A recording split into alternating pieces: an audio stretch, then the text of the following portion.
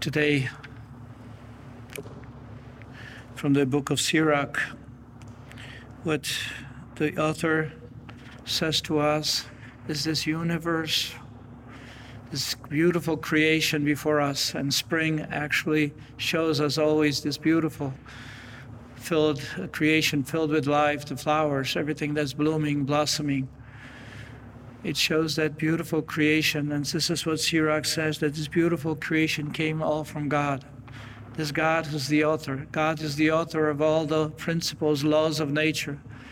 It all came from God. And at the rising sun is clear to all, especially because the eyes give us the ability to see, so the glory of the Lord fills all his works. Because at God's word were his works brought into being. They do his will as he has ordained for them. I think sometimes when we look at the creation and we see, the various scientific theories, which kind of give us glimpses of the insights or the various observations which scientists provide for us. There's one thing today which we are not only familiar, but we hear very often, is that it was, and it is right now accepted as a primary theory, which is the Big Bang theory, how this universe came into being. It was started and it was articulated by George Lemaitre, who was a father, who was a priest, a Jesuit, in 1927. And at first this theory was not exactly accepted, but because it manifested, it showed how this whole universe not only came to be by observation, but especially as it is moving and expanding, and it keeps expanding more and more. And so it's almost like a movie that you want to reverse back. And so going backwards,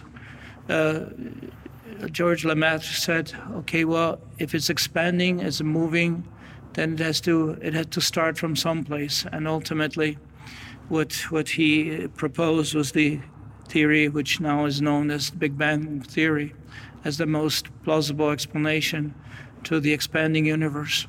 So it had to have a starting point.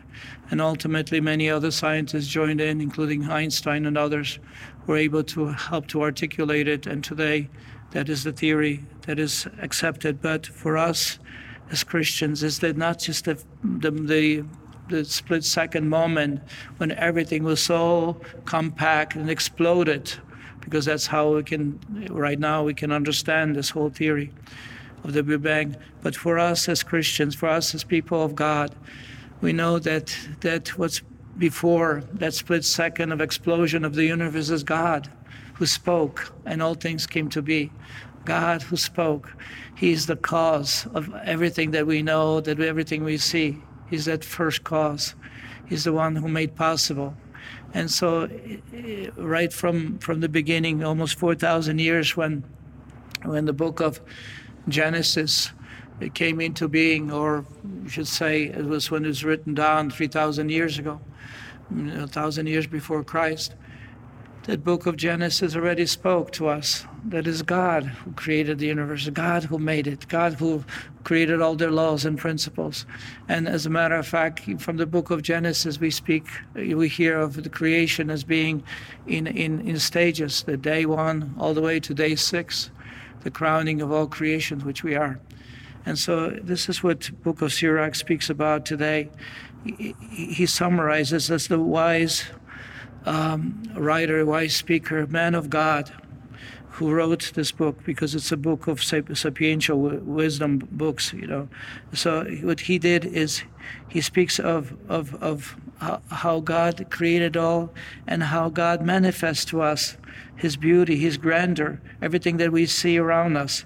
We see everything filled with his glory, filled with incredible beauty, filled with incredible complexity. And yet it's all here before us. Our eyes have to wander. For many centuries, especially as religious, they were building monasteries in places which are so beautiful, because that every day when you look outside and we see that beautiful nature, what does it recall to us? God's extraordinary beauty, God's extraordinary love, complexity, because God created it all. And if the world is so complex and so beautiful, God must be the one because he created it. So again, going back and reflecting on God, who God is.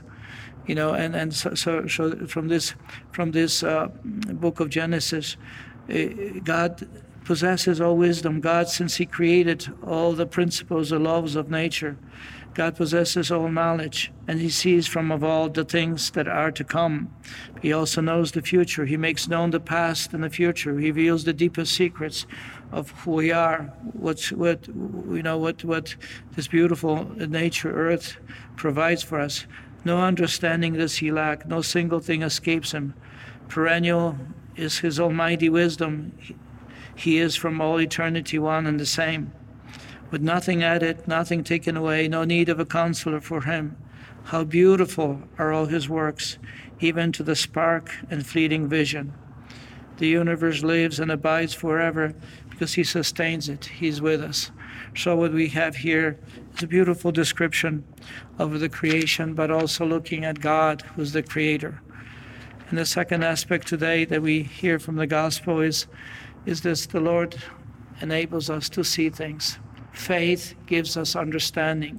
Faith gives us insights, and faith gives us the gift of knowledge of not only this universe, but also special gifts that God wishes to give us. Today we have the example of Jesus, who, leaving Jericho, he walks with his disciples and the crowd, and Bartimaeus, a blind man, a beggar, who sits by the roadside, and hearing that it was Jesus of Nazareth, he begins to cry out, say, Jesus, Son of David, have pity on me.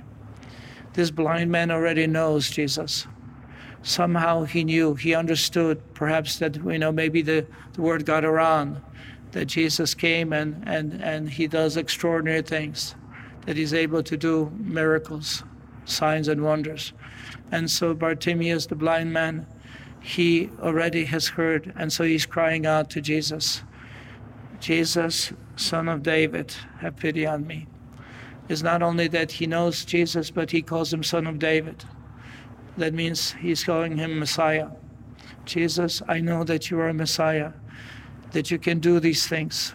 I believe that God is in you. This is what basically this blind man knows and understands, and that's why he's crying out. Others were telling him, just keep quiet, don't bother, he's a teacher, if he's a Messiah or whatever, you should be bothering him.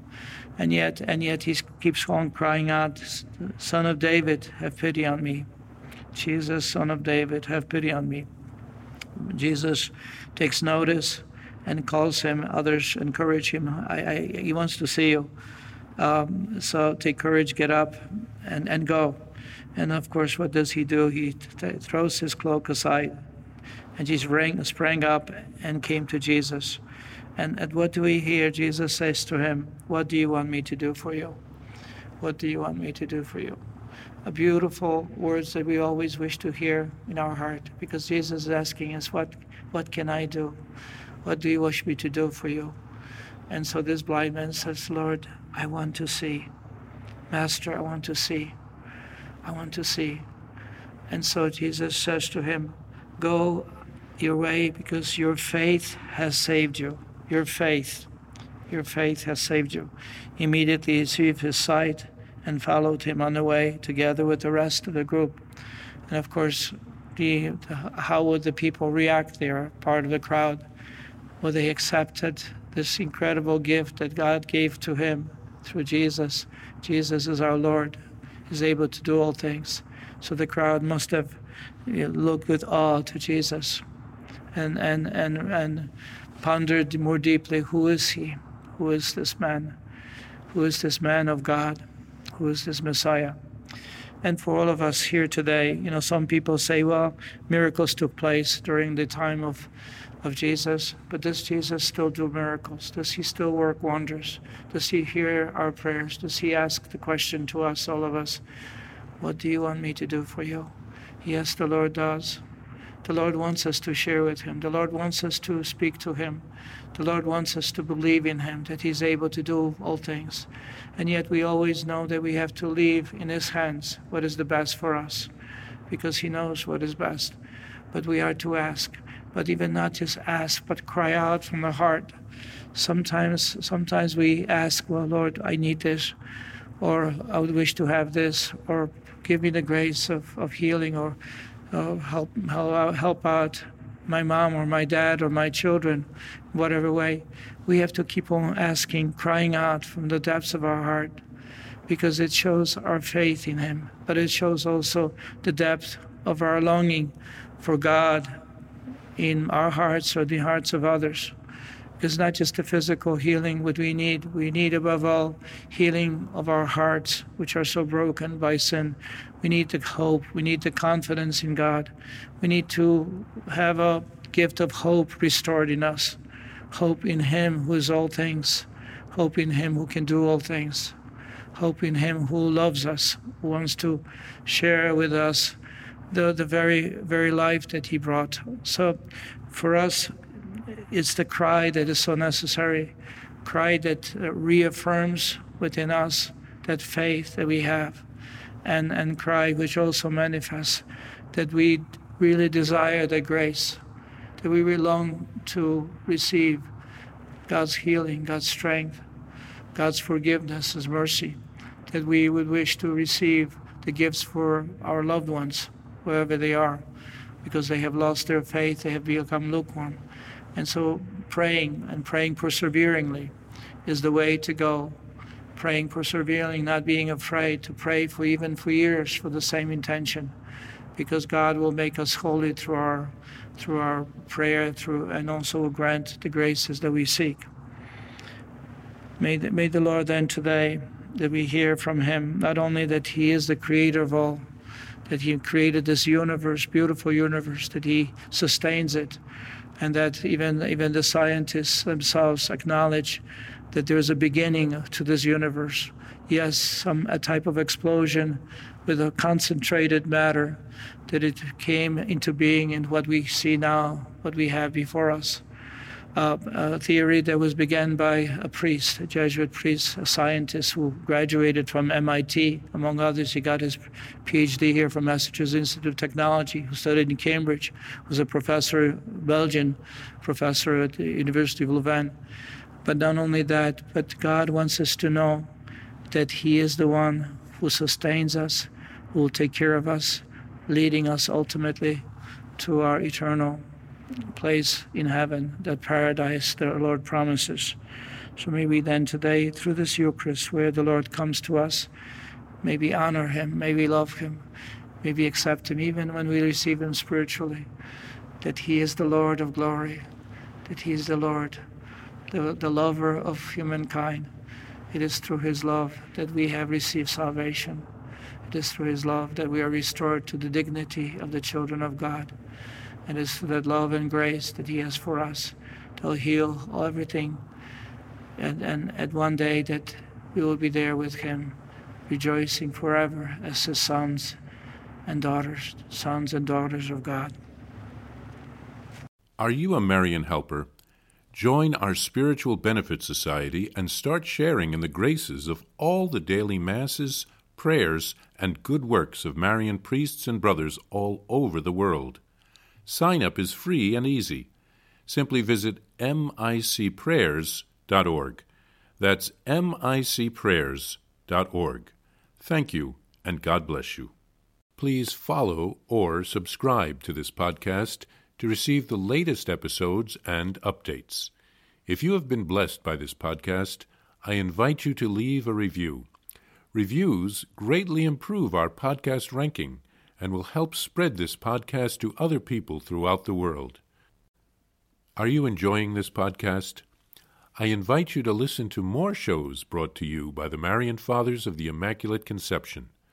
Join us daily for enriching spiritual content, which will help you on your journey with Jesus Christ. Simply visit DivineMercyPlus.org for a complete list of our shows. That's DivineMercyPlus.org. Are you a Marian helper? Join our Spiritual Benefit Society and start sharing in the graces of all the daily masses, prayers, and good works of Marian priests and brothers all over the world. Sign up is free and easy. Simply visit micprayers.org. That's micprayers.org. Thank you, and God bless you.